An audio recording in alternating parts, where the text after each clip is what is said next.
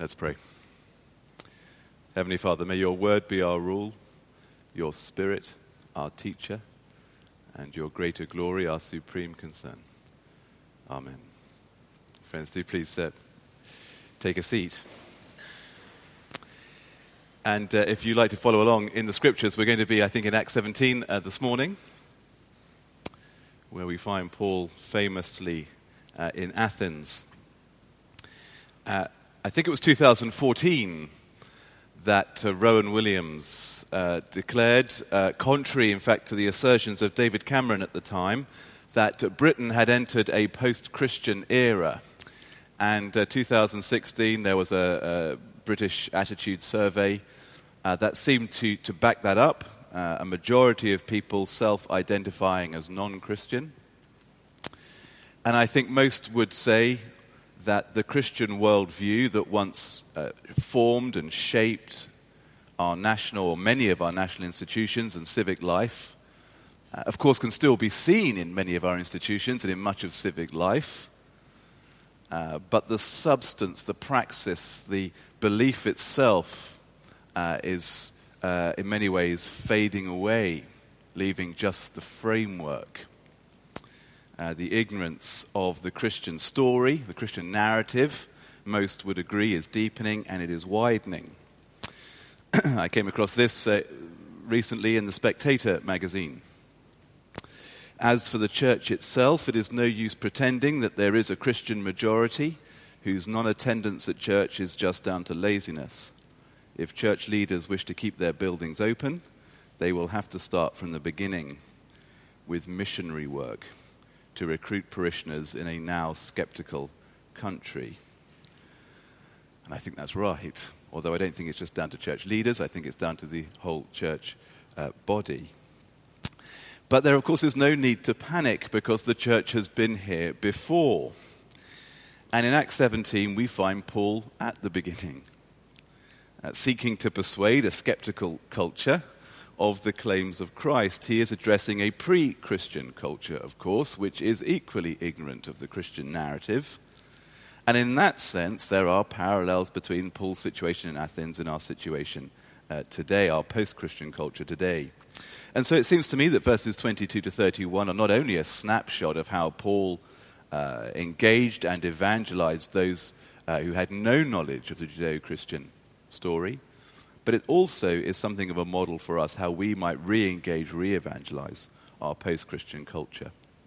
Very briefly, I want to draw our attention to two things. First, Paul's message. Jesus is always at the heart of Paul's message, but it is striking here that before getting to the heart, he sketches out the body, if you will. He gives us something of a bigger picture, something of a context, a framework that will make sense of his presentation of Jesus. Of course, by the way, what we have here are Paul's bullet points. He would have spoken for a long time, and this takes about a minute and a half to read. So take each clause as a sub-point he would have developed. He tells us something about the nature of God here, of course. We learn that God is both powerful and transcendent. So Paul speaks about him being the creator, and as the creator, distinct from creation, which would have contradicted one of the big worldviews in Athens at the time. But God is also immanent and personal. He's distinct, but he's not distant.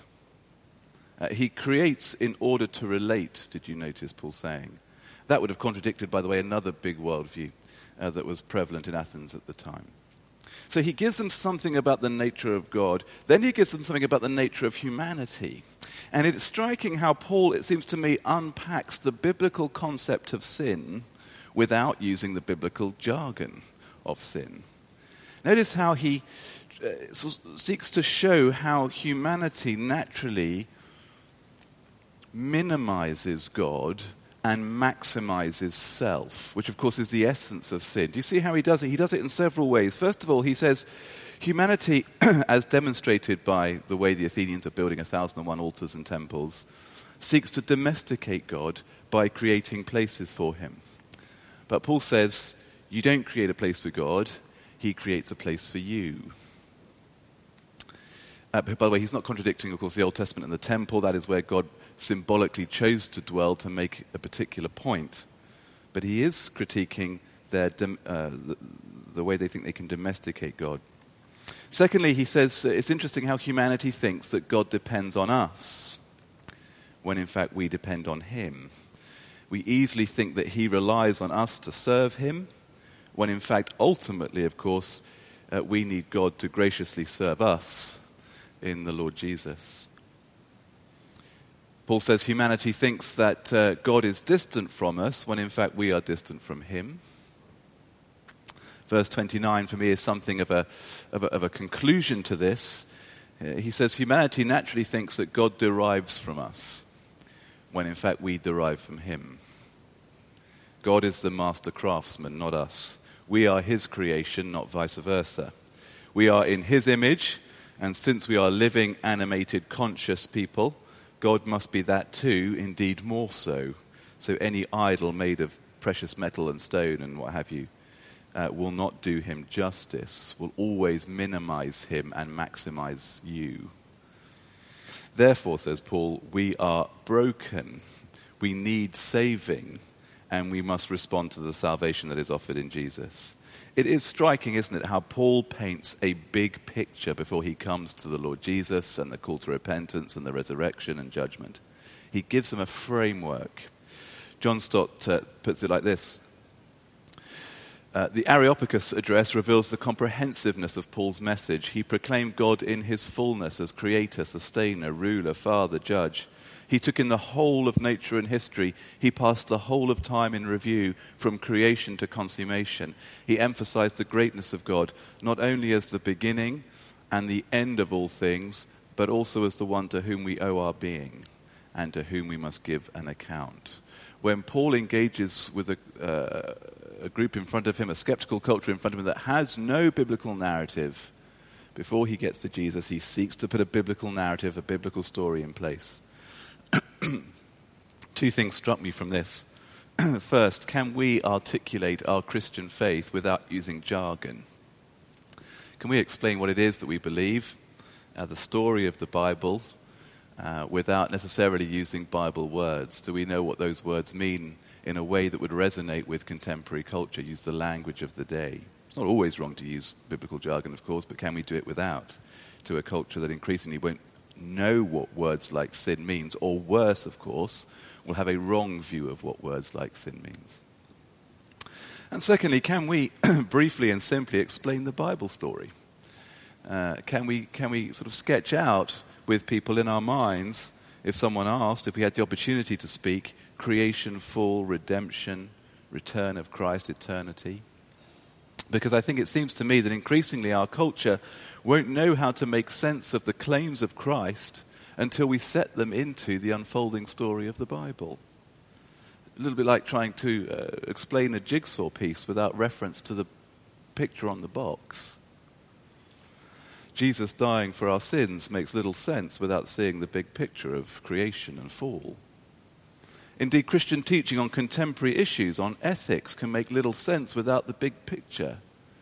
Trying to explain why Christians believe what they believe about, for instance, beginning and end of life of issues, in a culture that has lost sight of the fact that the Bible teaches we are made in the image of God, for instance. We need to give a slightly bigger sense of the Christian story to make sense of why it is we believe what we believe and teach what we believe about ethics. So that's the first thing, method, and then more briefly, message, and then more briefly, method. I came across this quote by an American pastor about the need to contextualize. I thought it was very helpful. He said, contextualization is giving people the Bible's answers, which they may not want to hear, to questions about life that people in their particular time and place are asking, in language and forms they can comprehend, and through appeals and arguments with a force they can feel, even if they reject them. It strikes me that's exactly what Paul does here in Athens. He tries to start with their context.